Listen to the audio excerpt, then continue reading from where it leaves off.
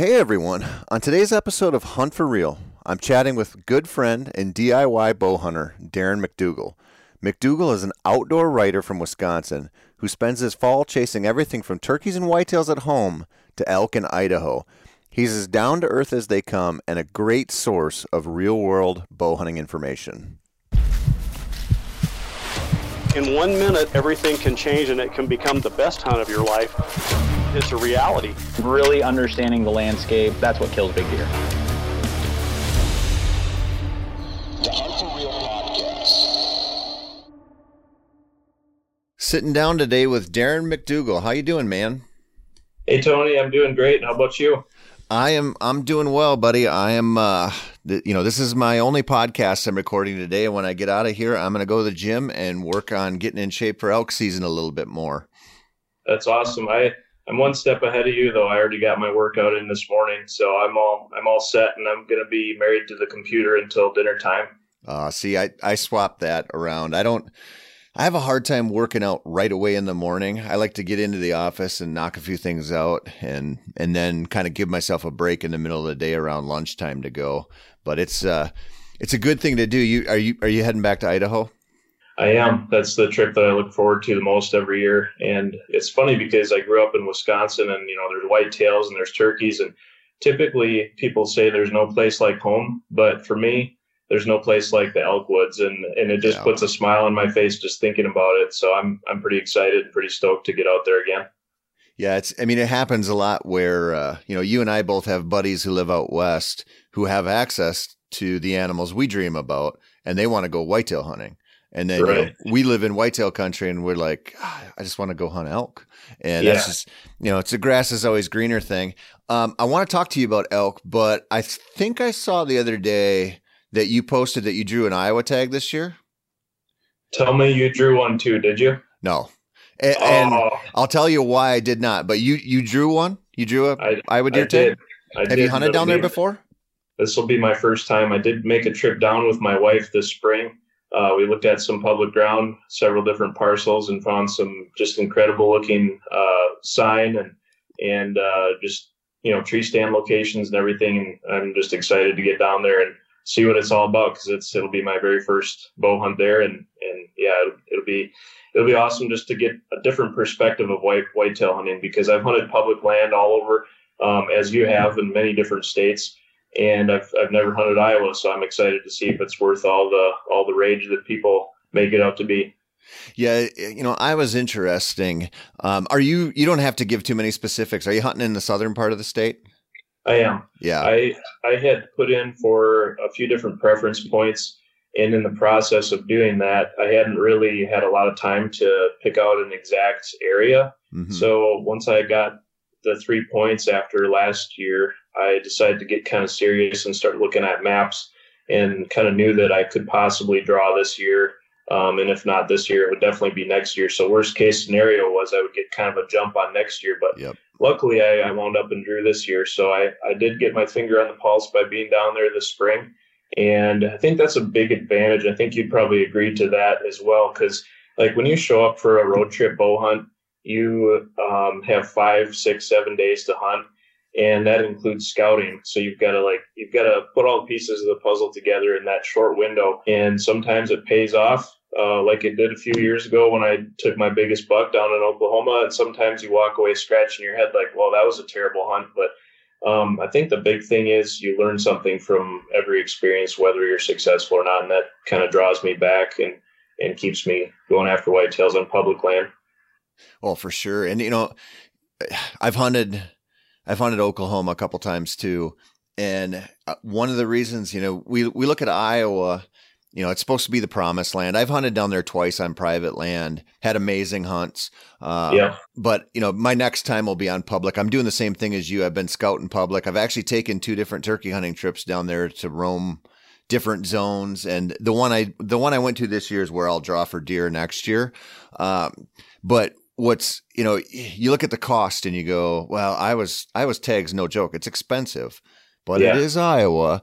And for, a guy who lives where you do or where I live, I can drive 12, 14 hours to get to Oklahoma. I'm not going down there to scout. Iowa, the unit that I am going to end on now, it's like 3.5, 4 hours from my house. So I can do the same thing. I can go scout it. And that, when you're looking at making the most of a tag like that, that's so important, and you talked about Idaho.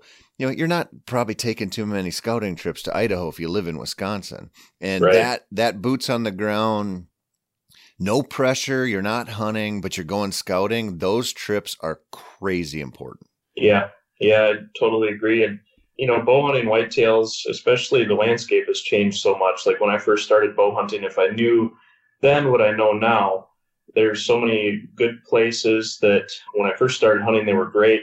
And now they're subpar, mediocre, or not even worth going to just because they got, all kinds of press and everything like that. And so with that being said, we need to give ourselves every advantage possible.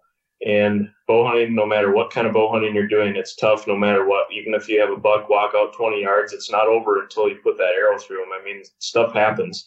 Bow hunting is hard. So giving yourself advantages is, I think, the best way to end up successful. Yeah, for sure. So when were you down there in March, April? When did you go down there to Iowa to scout? March. And I think it was toward the end of March. Yeah, it was the end of March. And I think I was a little bit butthurt because the locals had scooped up all the sheds. I was told by the wildlife area manager that I spoke with. He said, yeah, they'll go and shed hunt and look for sheds to their target bucks that, might have dropped on public. So, I mean, I understand where they're coming from, and I think that they're entitled to be there just like I am. So, but for me, I was hoping to pick up a few sheds, and we didn't find any, but we did find incredible deer sign, scrapes, rubs, bedding areas, food sources, you name it, we found it, and it looked like dynamite. So we'll see if the puzzle pieces all fall together this fall. So I'm curious about your perspective on the Iowa public land because, I've turkey hunted a couple different properties. I've walked a lot of properties down there, and it's incredible how good the public land looks. I mean, you get into a lot of it, and it's just beautiful timber. There's a lot of fields and food plots on the public, and it's like real easy to fall in love with places. But I also found just about, not everywhere I've been, but most places I've been down there, if I would go to a place where you're like, well, this is a no-brainer spot to hang a tree stand, there'd be a tree stand there. Did you see a lot of that?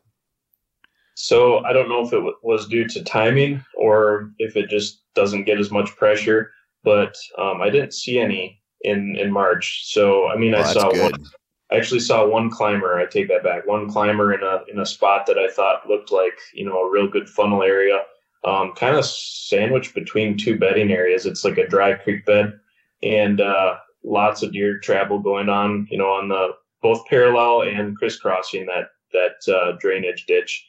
There was a climber there, but other than that, and all the walking that we did in 3 days, my wife and I, we did not find another tree stand. So I'm hoping that that's somewhat of an indication that it maybe doesn't get pounded like people say that it might.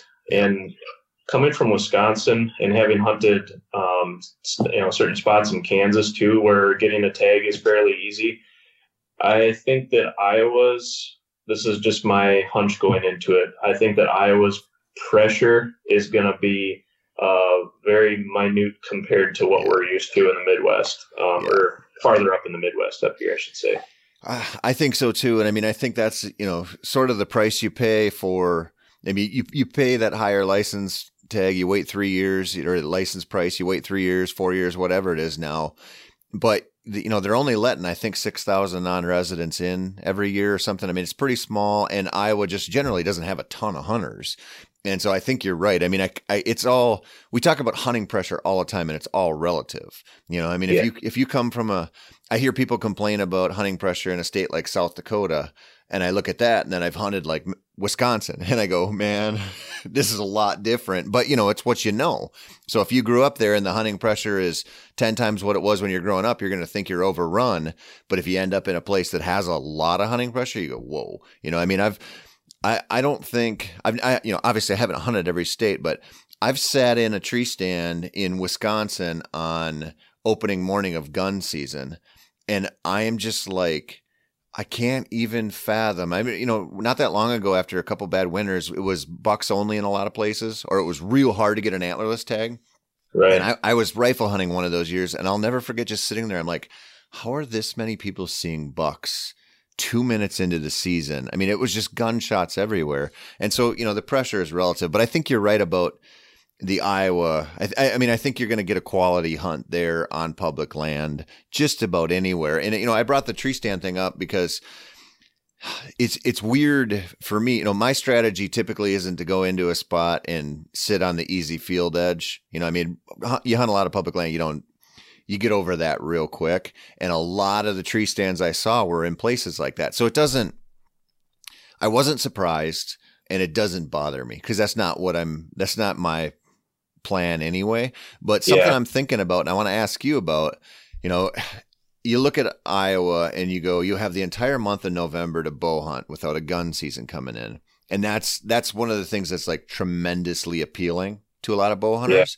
Yeah, right. But I'm kind of thinking, because of that is, what level of the pressure, what percentage of the pressure is going to be November 1st through the 15th? I mean, most of it probably. And I'm like, could a guy go down there mid-October when probably nobody's going to be down there, kill one on a scrape pattern, kill one staging or something? And I might do when I draw next year, I might do like a 4-day weekend right in the middle of October to see.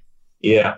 I think it's relative to weather. I've heard that October can be the best if you get a big cold front that comes through. It gets bucks moving. And interestingly, I was just talking to Aaron from the Hunting Public 2 nights ago for an article that I'm working on. And he said that they hunt really hard in October. And a lot of it is because there isn't that pressure. Yep. A lot of guys come on the scene like around Halloween or November 1 and hunt real hard, that first week of November.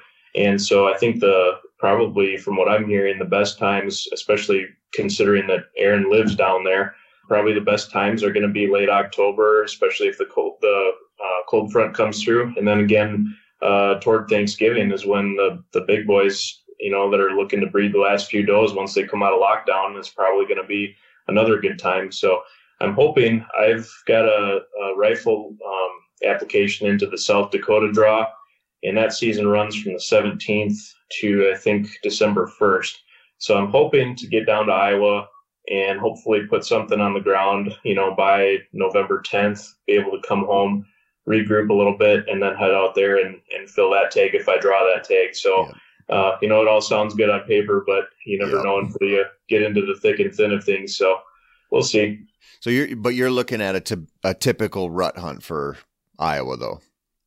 Yeah, well, like that pre-rut, when they're hitting the scrapes and when they're just starting to cruise a little bit has kind of been my favorite time, because I feel like, when you're hunting, terrain, pinch points and stuff like that, I think that when they're full on chasing, it's hit and miss in those spots. I mean, you could spend all day there and you might see a number of deer, or you just might not see them, because what I've learned is, in different areas, Oklahoma being one example, the locals down there told me that when the bucks, are truly with the doe that they're going to breed, they'll go to the prairies and they won't even be in the trees. They'll kind of be in the wide open, so to speak.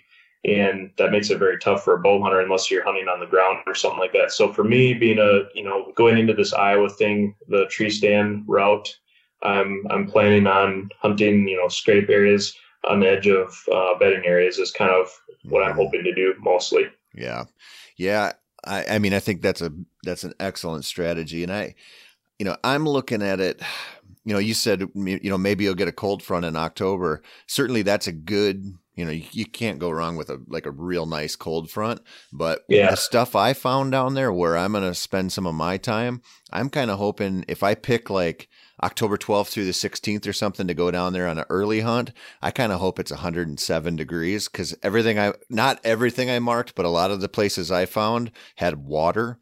And if it's hot in October, there won't be very many people in there. And those bucks, I really had my eyes open the last few years in Wisconsin, hunting northern Wisconsin during mid-October. In Minnesota, because our gun season opened so early, as a bow hunter, you really got to get it done in September or October because you can't count on any of November on any given year, or like a very, very small chunk of it.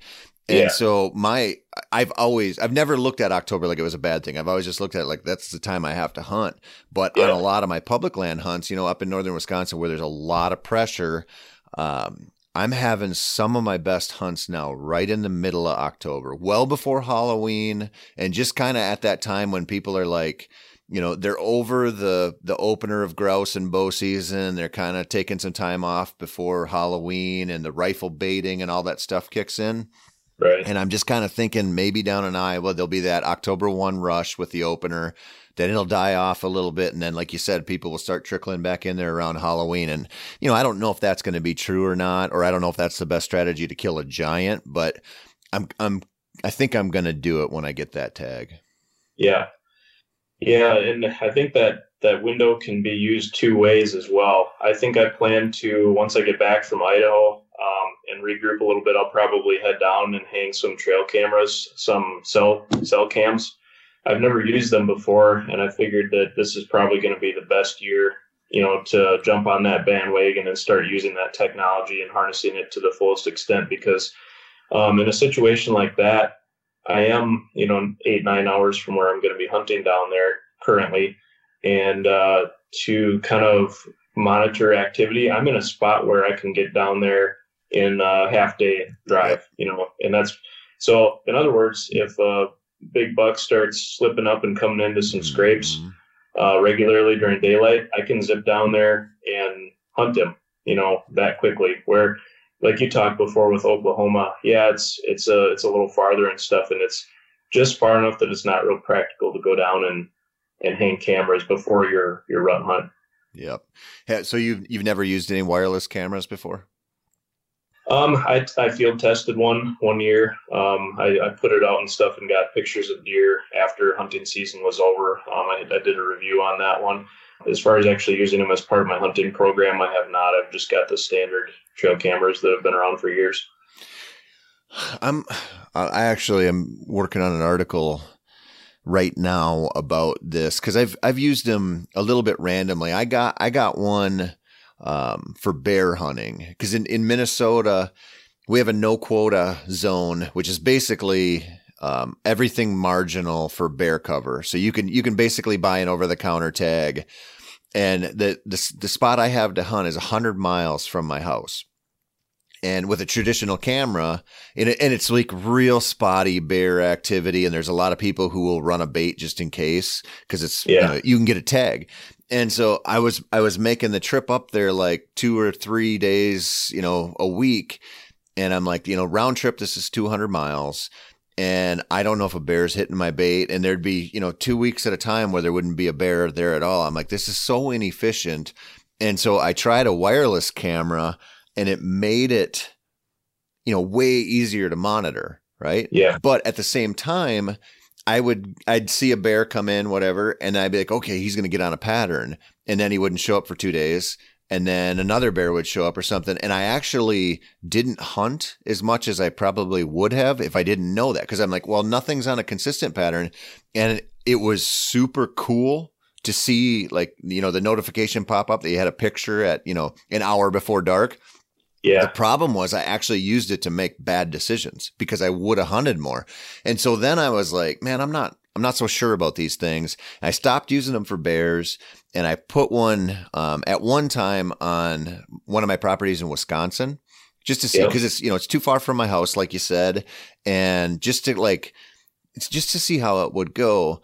And I realized I enjoyed using it a lot. They're super addictive, but I didn't feel like it was helping me make a decision on when I should hunt, because I'm sitting here going, okay, well, I have this long weekend anyway. I just need to go hunting. I'm like you, I make my living writing about hunting. Like if I have time to go, I just have to go. So whatever that camera was showing me of that little part of the world was irrelevant to whether I should be going or hunting or not, And so they're kind of, and I'm sure there's guys who have better uses for them.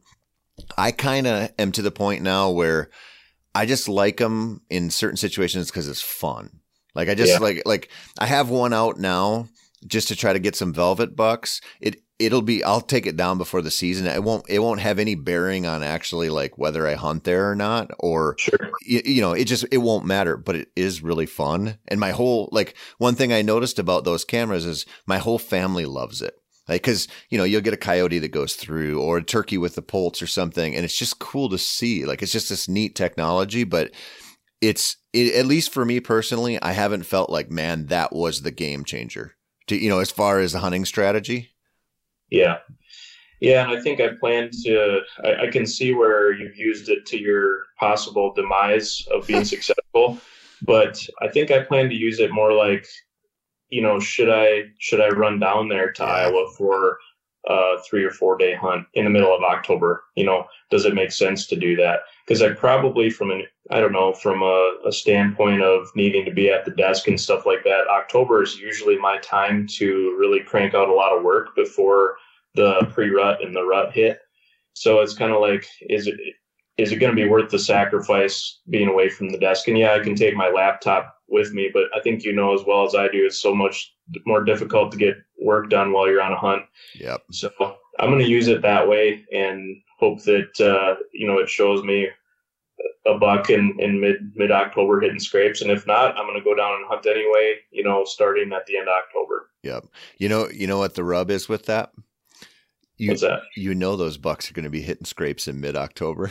I'll tell you right now, it's just what they do, but it is, if you see 7 bucks hit a scrape, it's time to get your butt down there, you just know. And so, you mentioned Aaron from the hunting public. I had a long discussion with Zach the other day, Zach Fehrenbaugh, and we kind of got onto the topic of trail cameras. And I'm just like, I love them, but I am just like so cautious. And it could be just like my personal, like maybe my own ADD or something, or my own ability to use them. But I have to be so careful with them because I get nervous allowing them to influence my hunting decisions. Like if I have it, you know how it is. Like if you pick Oklahoma or Kansas or wherever, and you go on a 5 or 6, 7 day hunt, it's not like you're going to take a bunch of days off, or right.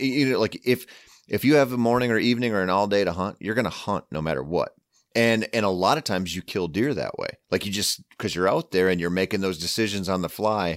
And I'm trying to stay in that lane as much as I can. Cause I feel like my hunts are just kind of like progressing more naturally that way, and I make better decisions instead of letting outside stuff influence. And I've seen, we were out in North Dakota one time, probably, gosh, man, I don't know, maybe 2012, 2013, something like that. There were a couple other guys from Minnesota out there, and they brought everything with them. They were dipshits.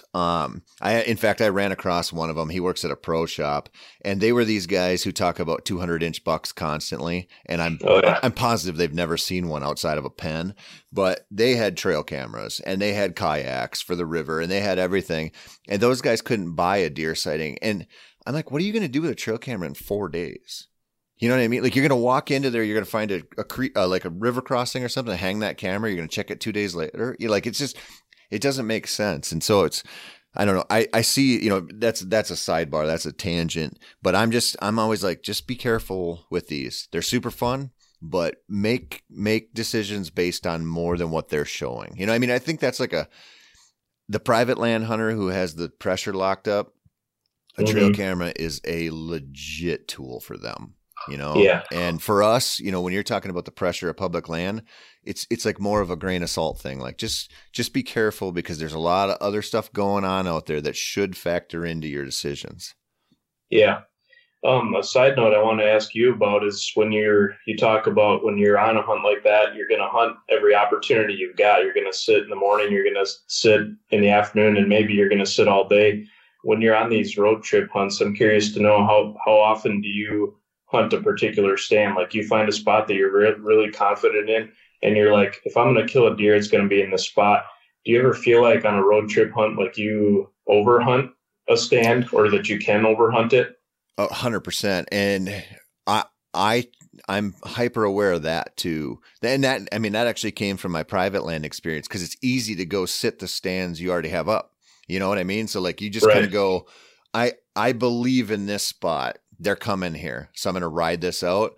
My typical strategy now is if I'm hiking in with a stand on my back and I find some sign, that stand's going up. And if I don't see anything, or if I don't see anything worthwhile, I might either pull it or I'll come back and sit it in the morning. And if I get 2 sits on that spot and it's not happening, I'm done. That's the most I'm giving a spot like that. Because of that, like, I really think we make up our mind that we have this stuff right. You know, we can pull up, you know, aerial photos and stuff and go, this is where they're going to be. Then you walk in, and if they're not there, you're not doing yourself any good hunting there. And like to recognize that we get it wrong. We talk about this all the time, like to know, to sit there and go, okay, this wasn't it. You know, it's like elk hunting. People do that with elk hunting all the time. Like, well, they're going to be in this drainage. Look how gnarly it is. Look at the meadows. Yeah. Well, what if they're not there? What do you do? You know, keep going, man. I think anyway. Yeah. And there's so many uncontrollable factors. I mean, one example was in Kansas a few years ago. I hunted a spot where some deer crossed like this sandbar. So I was basically overlooking the river, and there was just a little sandbar that they could travel across, and then they could hop over the river in another spot, or that actually they would launch right into the river. It was actually pretty fun to watch. They would launch into the river and then go up the opposite bank. But it was just a perfect scenario, you know, to kind of pinch them through a tight spot. And I thought, okay, I found this spot and there's nobody else in here. And I'd hunted it a couple times, passed on a small 2-year-old. And then one night I was hunting there, and all of a sudden I heard rattling. And I started looking with my binoculars and eventually saw this dude on the other side of the river. And I'm like, okay, didn't have this spot all to myself. And now, does that mean that a giant couldn't come through there during the rut because of that? It doesn't mean that, but it does mean that there's been more human intrusion there. Yeah. And it does mean that bucks are going to be more cautious about using that area. And most of them are probably going to use it at night because of that extra disturbance of not only myself being in there, but to think about it on another hand is he was also hunting it on the wrong wind. Like I was hunting it when there was a wind blowing right in my face, right at a steep hill that goes up into some prairie behind me. And well, he was on the other side of the river. So his wind was blowing right across the river to some of his deer and all my deer. So I thought, well, that was one of those spots, like you said, where you recognize, okay, it's probably not going to happen here, and you pull out and you try something else. Yeah, man, that kind of thing happens a lot. I mean, when you hunt public land, it just happens a lot, and it happens. You know, you get into a state like Kansas where you might be dealing with a little bit more limited cover, and you know everything's concentrated along a creek bottom or something. It is just real easy to bump into other people. And I don't know what it is. I mean, the hunting industry, and you and I are both guilty of this. It seems like everybody's out there calling and everybody's out there rattling and grunting nonstop. And I'm like, guys, listen up. Like, do you hear any buck fights going on? Like how often, you know, I mean, I've spent a lot of time in the woods, whitetail hunting. I've seen very few buck fights, very few. And, you know, to hear one grunt chasing is special. It's not like it's super common. And, you know, I get that it works, but there's just, when I hear that, like, I don't want to be anywhere near that guy because it's probably not going to happen. Yeah. I think a lot of people watch the outdoor TV shows, and, you know, some guys look like they walked out of a Cabela's magazine or something, like the guys you mentioned that you saw in North Dakota, where they're just like loaded down with all this gear thinking it's going to, you know, make the difference. But the fact is, I think the simpler your approach is, the better. And I mean that from, you know, a tactical standpoint on how you go about hanging your stand and accessing your stand and the time you spend there, you know, making sure the wind is right, but also, like, the more gear you haul along, the more noise you're probably going to make as you go through brush. And, you know, if you don't take the extra steps to silence all those things, like, deer are going to pick up on that, and they're going to, you know, they're going to recognize the extra commotion and probably not use the area like they were prior to that disturbance. So for me, I gravitate toward the less is more mindset. But with that being said, I'm also looking for things that do give you an advantage. And one thing that I would bring up is an ozone generator. Mm-hmm. there's a lot of different opinions probably out there, but I came from a completely neutral standpoint. In the very first evening that I ever used one, I had a 2-year-old buck perfectly downwind at 15 yards, and he absolutely had no clue I was there. He did smell the ozone, I guess, because he stood there and like kept licking his nose trying to figure out what the ozone was, but he did not smell me. And I've never had a deer in that close proximity, downwind that didn't smell me. They always do. So I thought that was pretty cool. So that is one extra thing that I do pack along. And yeah, it is a little bit of a pain in the neck, but I do feel it's a game changer. I killed a big mule deer buck out in Nebraska with my bow last December that came in from 500 yards directly downwind. So I've seen it work. Another situation out in Idaho, I had a cow elk at 8 yards, and the wind was hitting the back of my neck. And she did the same thing that 2-year-old buck did that I mentioned earlier. She kept licking her nose and spent probably 15 or 20 minutes there. Could have shot her 100 times if she was a bull. And, she was legal. I could have took her, but I was waiting for a bull. But something like that, it has a legitimate place in your pack in the whitetail woods, I feel. Well, so, yeah, I mean, we should get into that because, people have their minds made up on ozone, and you hear it all the time, well, it can't work. If you dig into ozone technology, humans have been using it since the 1880s. I've had to research the crap out of this stuff because I've written about it a lot. We've been using ozone to purify all kinds of stuff for a long, long time. Water, they used it for, and maybe they still do, I don't know, but to purify the air, like in war zones, if they have to operate out in a tent somewhere in a humid environment or something. And there's so many different ways it's already been used and proven that it's like, you just do a Google search on it. Now people will say, well, you get into a tree stand, it's going to blow away or it's going to float up or something. That's not how ozone works. It sinks. It's heavier than the atmosphere. That's why the air smells clean when lightning strikes. It's the same thing going on. And even if you think like, okay, well, I can't beat an elk or a deer's nose, which is what I thought. When I first got an ozonics unit, when they came out, I was like, this thing, no way, right? So I did the same thing as you. We were actually filming, a buddy and I, on a farm in southeastern Minnesota. So I threw that sucker up, and this was one of the first years we had antler point restrictions. So you couldn't shoot anything less than 4 points on a side. And I saw this buck walking through the brush, and I couldn't tell whether he was legal or not, but I snort wheezed at him. And this is another good lesson because it was September. He came right in, and I could see he was a decent deer, but he had no brow tine. So he was a 6-pointer. And so he just happened to be this buck I couldn't shoot. And he starts swinging downwind, and I said, well, here we go. He did the same thing. He walked downwind, hit our scent trail, and stuck his nose up in the air, licked his nose a bunch of times. And you're like, well, what's going on now? Because he clearly smells something. He just turned around and he walked right past us out of there.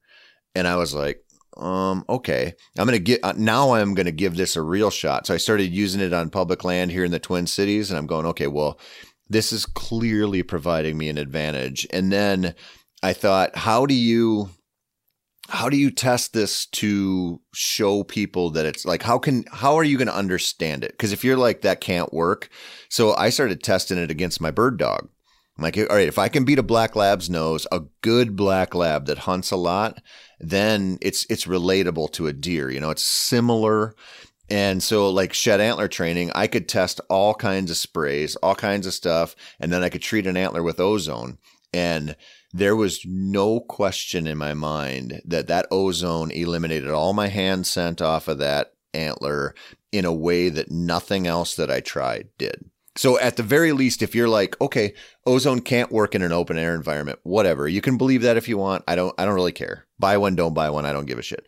But treating clothing, treating boots, treating your gear, whatever, if you're like, well, it has to be an enclosed environment.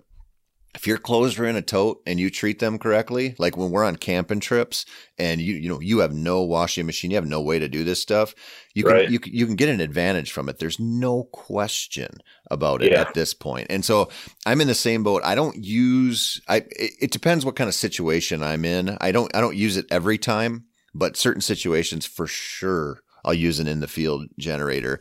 And because it really does work, especially you're talking about sitting on a creek bottom or something. You get into some of those little swirly, 5 mile per hour, 7 mile per hour variable winds where it's going this way and that way. And it wasn't doing that 2 hours ago when you sat down.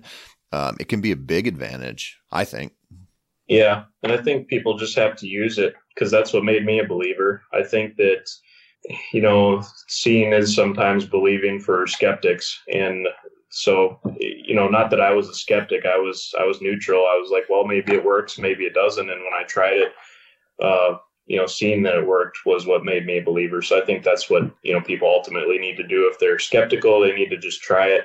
And I think there's enough people out there that are probably going to use it and claim it didn't work. Because, look at expandable broadheads. My family ran an archery shop for 8 years, and I worked another 2 years for the new owners. And we had all the time people would come in and say, oh, my expandable didn't open. Yeah. Well, how do you know that it didn't open? Well, I saw that it didn't open. And it's like, you're telling me that an arrow moving at 250 plus feet per second, and in some cases a lot faster than that, you're telling me you saw that the blades didn't open? And it's like, so I believe that there's people who you will never convince something, fully. They're just wired that way, I guess. Well, that example, the expandable example, is because they made a bad shot a lot of times, and they don't want to be at fault. Right. Certainly we've had mechanicals that were not built very well and didn't function very well. We've seen that, but we're masters of deflecting accountability, just as humans. And the ozone thing, I wasn't like you. I didn't go into it neutral. I went into it like there's no way this can work. And after the first time, I was like, okay, well, maybe I'm wrong about this. And what I find a lot of times, and I'm sure you do too, is when you have to start like really researching something. Like, one thing I like about what's happening in the outdoor space now is some of the people I write for, some of the publications I write for, are asking for journalism again. So some people want, top 10 bows, that kind of stuff, and that's fine. But some people are like, hey, let's explore this issue, get some sources on both sides, and let's do some journalism on it. And I find almost always when I do something like that, I've got something wrong. Like, I'm thinking something, I'm believing something that's wrong about the issue, and there's somebody who knows a hell of a lot more than I do that'll say, no, this is how it is. And I'm like, man, I'm lucky, and you're lucky, because we're in a position where that's our job. We get to learn and educate ourselves and hopefully become the conduit for, the hunters and fishermen and whoever out there to learn too. Yeah. But you find that so much of these issues, so much of these things, there's a lot more going on than just saying, oh, this entire broadhead category sucks and can't work. Like, really? Despite the fact that there's thousands of animals every year that are killed this way, or this thing can't happen, or, that kind of stuff drives me nuts. But you see it a lot. Yeah, for sure. Yeah, I think that, like you said, we're naturally wired to deflect fault, and some people are better than others. But in the end, everything just works out, I guess. Well, hopefully. The good news is we live in a country and we have lives where we are so lucky that we have the opportunity to get recreationally outraged over broadhead choices, or over the deer somebody else killed. Like, we have the luxury, like, that's what we can care about in our day-to-day life. Like, think about how insane that would be to, like, in a third world country, like something comparable to, like, get pissed off about a stranger doing like killing a rabbit with antlers that's smaller than what you think should be. Like, it's crazy, but we do that stuff. I gotta ask you something before I forget. So I think you told me this story. The Oklahoma buck you're talking about, the big one that you killed down there. Was that the situation where you got into your tree and there was another guy in there? Was that you? Well, sort of. I found this spot along, it was like, there was a bunch of oaks along this dry creek bed. And on the one side of it was the river, a big river. And on the other side was prairie, wide open. So I found it looked like a spot that deer would travel, and it was hard to see sign because of the fresh fallen leaves and stuff like that. It just looked like a spot where bucks would cruise through. So I had hung a stand. Well, I came back the next morning, and as I was getting to my spot and I could see the silhouette of my tree stand, I also saw the silhouette of a hunter about 10 yards behind me. And it was one of those really awkward things. And I thought the best option for both of us, even though it's awkward, is for both of us to just stay here and not make any more noise. Because I walked to the base of his stand and said, "Didn't you see my tree stand?" Which, of course, it was dark when he hauled his stuff in there and he didn't see it. But he said no. And I said, "Well, I've got a tree stand like 10 yards from you." And I said, "If you're okay with it, I'm going to climb up and we're both going to hunt here. If you have a shot at something, go ahead. And if I have a shot at something, I'm going to do it." But I said, if I walk out of here, I'm going to make more commotion. And it's already, it's 15 minutes from, the first wink of daylight. So we sat there. We didn't see any deer. Then his partner comes walking up, which I didn't know he had a partner. And so I thought, okay, well, the morning hunt is over. So I got down and visited with them a little bit. And turns out they had hunted that spot several times in the past and had shot some bucks there. So I thought, well, I'll move out of here. But then they told me they were going to be heading back to their hometown and they weren't going to be hunting there anymore. They were from Oklahoma. So anyway, I pushed a little farther, thinking that spot was probably somewhat contaminated by our presence in there. So I pushed farther and actually found this funnel area where the deer come up out of that creek bed bottom, the oak bottom. They come up and head toward the prairie. There's like a perfect funnel. So I got in there and hung a stand, and I was a little pessimistic. I actually was kind of down on myself and called a friend that does a lot of road trip hunts and got, kind of got my enthusiasm reboosted. And I told him the spot and told him what it looked like and everything. And he felt like I had a pretty good chance there. So I went there the next morning and got up and hadn't seen anything until about 7:30. And then a doe came up out of that bottom, just like I thought. And behind her was that 150 class. And at the time, that was the biggest buck I had ever seen while hunting. And he came out, and I had to take a pretty long shot, but I got him, and he went only 20 yards into a thicket and piled up. And so it just shows that there's no absolutes. Like we're talking about the equipment stuff, and people think things are a certain way or whatever. There's no absolutes with bow hunting. Anything can happen. Yep. Well, that's 100% true. And, that experience, the takeaway, the upshot from that is you didn't let that experience take away from the hunt overall. You kept going. And that is an important one, man. Like I've hunted Oklahoma 2 different times, and this isn't unique to that state, of course. 2 things that occurred to me when you were telling me that story are, I see a lot of hunters in Oklahoma when I'm down there. And, there's just a lot of hunting pressure. But every hunter I've ever talked to down there has been super nice.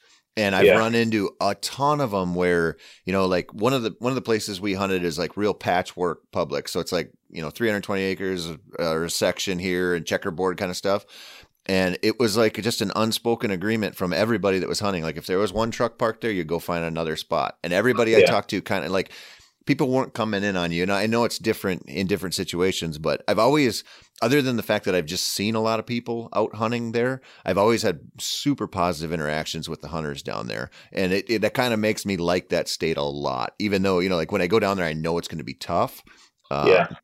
But there's a lot of deer, for those hunters, there's a lot of deer down there. But the main lesson in that story is you walk out to your stand, there's somebody there 10 yards away. That sucks. That guy's buddy walks in. That sucks. Now you've got 3 people who've walked in there, got their scent all over, but instead of saying, well, it's time, instead of letting that make your decision for you, you're just like, okay, I'm just going to move on. I'm going to go find something else.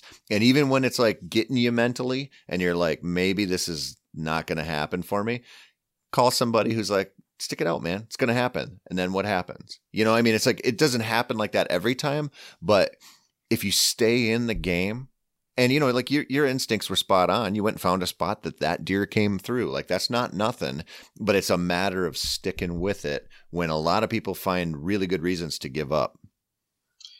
Yeah. I think that this whole public land thing that we do, it's not for the faint of heart. I mean, you have to have thick skin. You have to be able to roll with the punches. Stuff doesn't happen like you expect it to. There's times when you show up and you have the places marked, on X or whatever app you might be using, and you get in there and there's either tree stands or there's other factors like the year after I killed that big Oklahoma buck, that property was junk because they had major flooding in the spring, so all the soybean fields were sky-high grass. The deer could bed anywhere they wanted. There was acorns everywhere. So it changed everything. The spots that were money the year before were absolutely nothing. And the deer were, very, very sporadic. They weren't really rutting at all. Not even on the trail cameras did I have much luck. So, I mean, there's any amount of things that can stack up against you. And the ultimate thing is just to stick with it, like you said. And I've taken bucks toward the end of hunts. It's easy to get discouraged. It's easy to think it's not going to happen or kind of want to pull out and do something different. But man, stick with it. Sometimes you get that little chunk of gold at the end. Oh, for sure. I mean, I have a lot of times where it's either I'm spot on in my research and I get there and within like a day I kill, or it's the last day. Like it's then, if you don't get it right away, then it's time to figure stuff out. And that can take you 2, 3, 4, 5, 6 days where you're like, okay, now I got to get on to something. And that last evening, we hear about it all the time because we romanticize, the buzzer beater buck or whatever, but it happens a lot. And it's like, it's sort of like, it's like a mental thing. We think like, oh, if I'm rolling the dice and I haven't got sevens in a long time, they're bound to come up. And that's like not how it works. It's just random, and it like, I think if you have 4 days to hunt, so you got morning, evening, you have 8 sits basically, like 1/8 of your hunting time is every sit. They're all just as valuable. Like if you're making decent decisions. And so we think like the first one's so important, but the last one is too. Same amount of time, same chances, and actually I think in some ways the sticking to it and having stuff like that happen makes you make better decisions. Like, or makes you're like, it kind of kicks in your spidey senses and you're like, okay, if this spot's blown, what do I have to do now to get to some place where this isn't going to happen? And being forced to do that, that's the difference between private land and public land. A lot of times the public land thing, you're always making new decisions because there's no consistency. Like you said, I mean, it's just, it changes all the time, year to year. It's just, you can't rely on anything. It's not like this food plot that you maintained and these bucks you babysat since they were a year and a half old that are coming in every day. It's a different thing. And so you're just forced to think on your feet. And, like you said, it's not easy. I mean, a lot of people have a hard time with it mentally staying in it. But when you get like a taste of success, like what you had there, I guarantee you, since killing that buck in Oklahoma, you've had an easier time staying out on crappy hunts since then, because like, man, remember that one time in Oklahoma when I was about to give up and then I killed the biggest buck of my life? That carries a lot of weight with us mentally. Yeah. I think, going back to what you said about decision making, I mean, you have to be a decision maker. And one of the most important things, I think, to avoid a nosedive result on these hunts is, and Aaron from the Hunting Public and I talked about this the other day, that when you get somewhere, it's tempting to just hang on the first really good sign that you find and say, this is it. This is where it's going to happen. And a lot of times what happens is somebody moves in and blows all the deer out, or dogs come running through and blow all the deer out. 100 uncontrollable factors exist out there that can happen. And I think what the best approach is, at least what I've seen and what he described, that he's experienced, is when you get somewhere, you got to spend, a good full day driving around and going and hitting in on all these little spots and trying to find multiple locations so that you do have backup. Yep. Yeah, that's a hard lesson to get across to people. Especially if you only got like 5 days, you can spend a whole day scouting, but I think you should, and I think the value of it is you can't overstate it. I do almost no matter what, the first place I go to, or if I go to a new place, I'm walking around the first day and just dipping in, or glass. It's some of the states we go to, you can glass and, low impact, figure out, okay, they like to cross this river here or whatever. But it's always, Alex Gilstrom and I talked about this. It's always ground truthing your pre-hunt scouting. All the aerial photography work, all that stuff, that's great. It doesn't take into account all the elk hunters who came through, or the guy who was hunting, prairie chickens, 5 minutes before you got there. Like, it doesn't take into account that stuff. And there's nothing like walking into that little pond you saw in the aerial photos and it's just covered in tracks, or sitting up on that peak glass and you see the mule deer going here or the whitetails going here and you go, okay, I was in the ballpark. Now I know that's the spot. And that matters a lot. And people, I think I see this happen sometimes where they'll do that. Like, you see this elk a lot. I'm sure you've seen this with elk hunting a lot, where people will show up and they're like, oh, I'm going to go hike into this meadow and hike into this wallow and everything. And sometimes it's to the detriment of the hunting overall if it's not done correctly. So you have to use some tact. You have to think, like, if I'm going in to check this spot out and it's on, I need to do this in such a way that I can go back and I can hunt it now. So it's not just like a blunder through. It's not March scouting where you're like, I don't care what I boot out. I'm looking for antlers. I'm talking. I don't care. It's different. When you sneak in on day one of your hunt to ground truth these spots, be smart about it, because you don't want to screw up an awesome spot just because you treat it like it's just scouting, because it's not just scouting. Yeah. And I think that proves true when you're doing an active hunt like an elk hunt too, as far as you're always flipping the coin in your mind. Like, if you're on a bull and he's bugling and carrying on and everything, but you feel like he's losing you, and you've been on him for like 2 days in a row already, and you know that he's going to be in the area again tomorrow. It's like, okay, do I risk trying to chase after him and get to him, or do I play it safe and back out? And that's kind of a lesson that's died pretty hard for me, but it truly did die last year when I killed my bull, because I was on bugling bulls from daybreak until I killed him at noon. And that's rare on public, especially over the counter public. But you'll get 1 or 2 days like that out of a whole season where it is almost like a private land hunt if you're in the right spot. And multiple times in my mind, I kept thinking I've got to back out, because eventually the thermals are going to get me and they're going to bust. And then this money spot is going to be nothing tomorrow. And I kept telling myself, tomorrow is not a guarantee. Tomorrow is not a guarantee. And I kept pushing after, just making sure the thermals were good, and eventually worked into a situation where a bull walked right up to me and I shot him at 12 yards. So I think there's merit to playing it safe, especially on a whitetail hunt where you're hunting from tree stands. Yeah, you don't want to go busting through there and ruin it on the first day. But on a more active hunt, sometimes you don't have a whole lot to lose. Like, you have the option of picking up and moving on and hunting actively, somewhere else on foot. So I just said to myself, tomorrow's not a guarantee. Let's go kill them. And I did. And so, I mean, it's a situational decision that you have to make, and you're always again flipping that coin in your mind, like, should I or shouldn't I? And you ultimately have to be decisive. Well, you do. It's like being cautiously aggressive. Like, I think a lot of people, especially in the whitetail world, are too conservative in their movements. They're too worried about blowing deer out or whatever. But I think your elk example there, a lot of that, what you're not saying, but what I'm hearing is just experience. Like, you go, okay, what's the risk reward for this? Like, I've hung with this dude for 2 days and it just hasn't happened yet. How do I make it happen now, or do I wait and have another day like this? And there's so much going on that you just make decisions, and you can just feel like the way you're describing that day, it's just on certain days. Yeah. Like, there's just certain things you can get away with. And you see that in the whitetail world. Like, it's very easy for a public land hunter to listen to these private land guys say, well, you can't, you don't want to screw them up. You'll blow them out. You don't want to put them nocturnal. And it's like, well, you have the luxury of saving the deer if you control a property.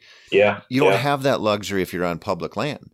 And so I'm always like, be more aggressive, just be cautious about it. And so I look at, in a similar but different way to the elk thing you're talking about, where if I'm like, man, the sign's pretty hot here, I might be on the edge first. That might be where my stand goes. Now I just want to see what's going on, or I want to sit back and watch that bean field on public land and decide what's going on there. And then the next step you're moving in. And sometimes it takes 2 more steps to get there, but you're not just bowling over the spot. You're going, okay, I'm going to give myself a little time to figure it out, but I'm going to get in there, Yeah. And it's to me, it kind of depends how many backups you have. Like if you're working one creek bottom and that's all you got, then you're going to be a little more cautious. You're not, because if you screw up, you might not be able to recover. You might not have a plan B. But I've been to places, like in Oklahoma or South Dakota where there's multiple walk-in ranches or multiple chunks of public. So it's like, well, if I hunt this spot for a day and I get a little more aggressive and it just doesn't work, I've got lots of other places to go. Like it's like I can get away with like the risk. I can bump that up a little bit because it's okay because I have backups. So you kind of got to gauge that too. And that again is a function of scouting. If you're relying on, you're living and dying on one spot, then you're going to be way more cautious. But if you're like, I got 3 places I could go or 5 places I could go, then it's like, okay, now you have the option to make more decisions around strategies and stuff. And, like you said, you said this perfectly, like it's all situational, Yeah, for sure. I've got a question for you. So do you ever hunt the wrong wind? And I'm more or less talking, like, I know you're not going to do that on the private that you hunt in Minnesota, but like when you're on a road trip, have you ever, or do you hunt on the wrong wind? Sort of. So if I find a spot, and I actually do this at home too, because I don't have that much time to hunt Minnesota. If I find a spot, this is what I'll do. If it has to be hunted and I can't get a stand to hunt it for the wind, or if I look at it and I'm like, if I get into that stand, the wind sucks, I'm going to sit on the ground somewhere. I'm just going to natural blind it, or I'm going to hang a stand back off of it or something. I'm to the point now, unless it's really bad, I'm going to figure out how to hunt it. I mean, there's just certain situations you can't. Like you just look at it and you go, it doesn't make any sense to be here. I'm just going to destroy this spot.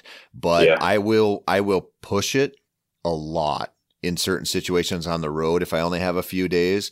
And it's like you said, it's all situational. Sometimes I'll push it, but like I'm never, if I'm like, they're either coming from here or there, and the wind's blowing this way, but they still might come from that way, I certainly might sit that. It just depends, and a lot of it depends, you make your decision based on, the wind's blowing 20 miles an hour out of the west now at 3:00 when you're walking out to your stand, but what's it going to be doing at 7:00 or, 5:30? And so sometimes you sit there in the wrong wind for like 2 hours and you hope that, Scout Look or whatever gave you the right advice and the wind's going to change or something. So it just depends. But like generally no, but oftentimes yes is the answer to that question. Yeah. I threw all the chips into one tree stand in Nebraska. It was actually my first bow hunt there back in 2009.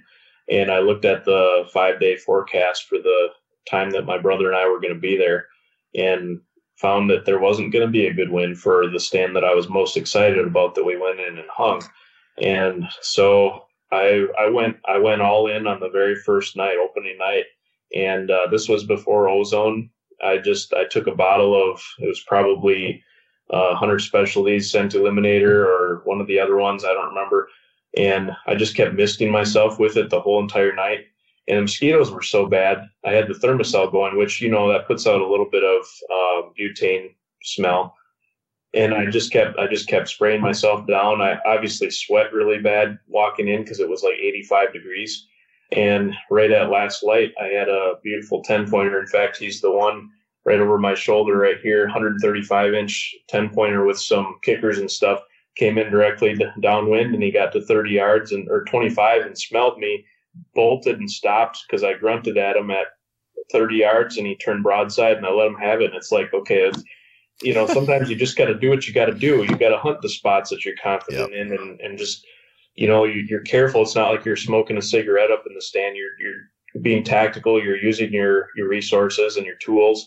And, does it happen like that every time? Of course not. But I mean, sometimes, especially on public land, like you said, a lot of people on private land, they'll save deer until everything is just right. We don't have that luxury. No. We gotta be aggressive sometimes, and it's a risk versus reward affair. You gotta look at it that way. Well, yeah, and that situation. Sometimes you find a spot that's just so good, it's worth it. Like you just look at it and you're like, I have to sit here. I've found that occasionally on river bottoms where, there's only, 3 trees anywhere near where you want to set up. And you're like, it's either this or I got to put on a ghillie suit and sit on the ground and hope they think I'm a stump. Like there's only so many options. And, the other thing about that story about the Nebraska buck you just told is we look at, like 135 inches is a freaking great deer. On public land, it's incredible.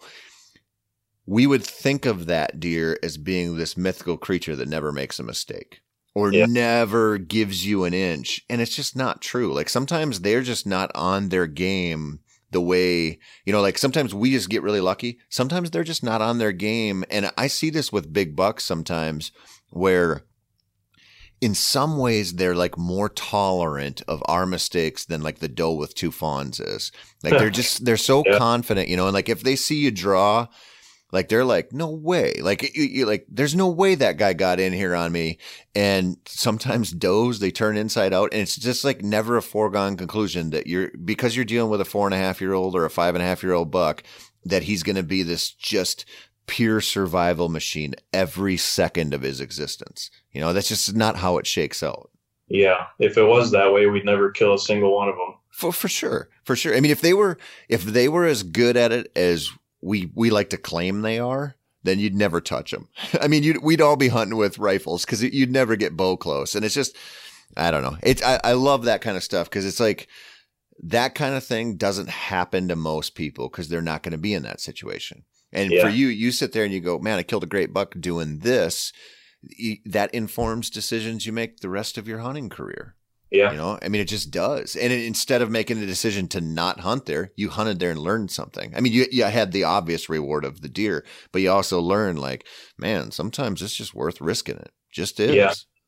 And to your point about bucks maybe sometimes not always being on the top of their game, I love hunting September if I get opportunities to do it, which it's hard because it's right during elk season now. And now that I got bit by the elk bug, it's hard to balance both of those. But in September, I've always been a firm believer that when you get the first crack at deer, they're unpressured for months. They haven't been hunted for months. And if you've had any amount of time to scout and even glassing like you talked about earlier and looking at bucks and watching what they're doing, they don't expect somebody to randomly show up on September 1st. Are they going to be stupid? No, they're not going to be stupid, but they're probably not really anticipating somebody to come walking in September 1st. And quite frankly, a lot of people don't hunt, so you might be the only one out there. Yeah. I know in South Dakota, you mentioned that some people call it pressure out there. Well, I've hunted places out there and I've never seen a vehicle in September before. Yep. I have seen multiple vehicles in October and November, but that first crack, especially if it's not a full moon and stuff like that, I've had really good hunts. I haven't killed a lot of early season bucks, but I've had some really fun encounters and killed a couple of really good ones in September, and it's one of my favorite times to hunt. Oh, me too, man. If you put a gun to my head and said you got to kill 140 incher and I'm going to give you September 1 or November 1, I know what I'm picking every time, and it's not November. I've killed more mature bucks in September than any other month. I'm positive of that. And I think there is, there's a couple things to it. A, they haven't been pressured in an awful long time. B, you can get on a really, really strong water pattern a lot of times. Yeah, And right. I talk about this all the time, but I use that on public land to my advantage constantly. Because if it's hot, people don't want to hunt. And they say, the deer, I'm going to be sweating too much. They're going to smell me. The deer aren't going to move. I'm like, every deer out there is going to get thirsty today. I love that. And so, there's just some different ways about it. Different things to do. I want to ask you one last question. So say some dude's listening to this and he's in, I don't know, pick a state, Pennsylvania, North Carolina, wherever. And he's like, I want to go hunt one of the good whitetail states. I want to go to Iowa, or I want to go to Kansas, North Dakota, South Dakota, wherever. I've never hunted public land before. What's the one tip you'd say, please listen to this. If you don't pay attention to any of my other advice, what's the one thing you would tell somebody planning a trip like that? Use your resources, use your mapping tools, especially OnX. They're there for a reason. If you don't use them, you're missing out on an incredible opportunity. And I use them a lot, and would probably obviously never go to an out-of-state hunt without having done a lot of pre-hunt app work, I call it. Yep. I've done some articles turning map work, as people used to call it, into app work, because that's what it is. And it's a great resource. It simplifies everything. It organizes all of your places of interest, your tree stands, your trail cameras, everything. And so I think that using one of those apps is probably one of the most important things. But then also just to go the distance. I've had this idea to start some, I don't know, website or something called Mile One. And I think because people, that's like kind of a barrier. People, the very first mile is always the hardest, whether you're elk hunting, you're deer hunting, whatever it is. And it's the people who go past that, who go and drive that extra distance or walk that extra distance and push through and work harder. Those are the people that are regularly successful. There's people that go and hunt right off from the edge of a road and kill a big buck every once in a while. You hear of that, but I think the big thing is to push hard, man. It's just, You got to stick with it and hunt hard. Yeah, well, there's no question that you got to outwork the competition most of the time. And in the whitetail world, that's not that hard, typically. Right. And I like that the Mile One thing, because we talk about that a lot with, my rule on public land is if I can get away from the access point by a mile for whitetails, 90% of my competition is behind me. Right. Just, it's not elk. Elk is different. But with whitetails, if you're willing to carry a stand in a mile, you're going to win most of the time. And so that's excellent advice, man. Darron McDougal, where can people find you out there in the outdoor space? So obviously I'm on Facebook. I said 100 times I would never get Instagram, but I did. I did the other day. I caved and got it, so people can connect with me on there. McDougal Hunting is my Instagram page. Would you call it a page? I don't even know. We'll call it a page. Okay. I learned something today. Yeah. So obvious social media superstar, Darron McDougal. You can find you on the gram, on Facebook. Where else, man? So I do a lot of writing for multiple different publications. I do a lot with Grandview Outdoors. They publish Whitetail Journal, Bow Hunting World, Archery Business, Hunting Retailer, and a few others that I haven't worked for with them, but do a lot with them. Do a lot with Peterson's and Bow Hunter. Just kind of spread the work out across the board, and I don't think I've ever turned down an assignment. So it's liable to see me anywhere, I guess. Yeah, that's the life of the freelancer. Well, buddy, it was a pleasure to get you on. We'll get you on, next year after this Iowa hunt's wrapped up and talk about the giant you killed down there. I want to thank you so much for coming on. This was a lot of fun, and we're going to get you back on, buddy. Yeah, it sounds good. I enjoyed the opportunity to take a minute away from writing and talk hunting. It was great. All right, thanks, man. Yep, thank you. Thank you so much for listening. I can't honestly put into words how much I appreciate anyone taking the time to check into the Hunt for Real podcast. If you like what you heard today, please subscribe so you can get the latest episodes each week as we drop them. You can also find us at huntforreal.com, our YouTube channel where we'll be putting up tips and films throughout the year, as well as through all the usual suspects when it comes to social media. Again, thank you so much for listening.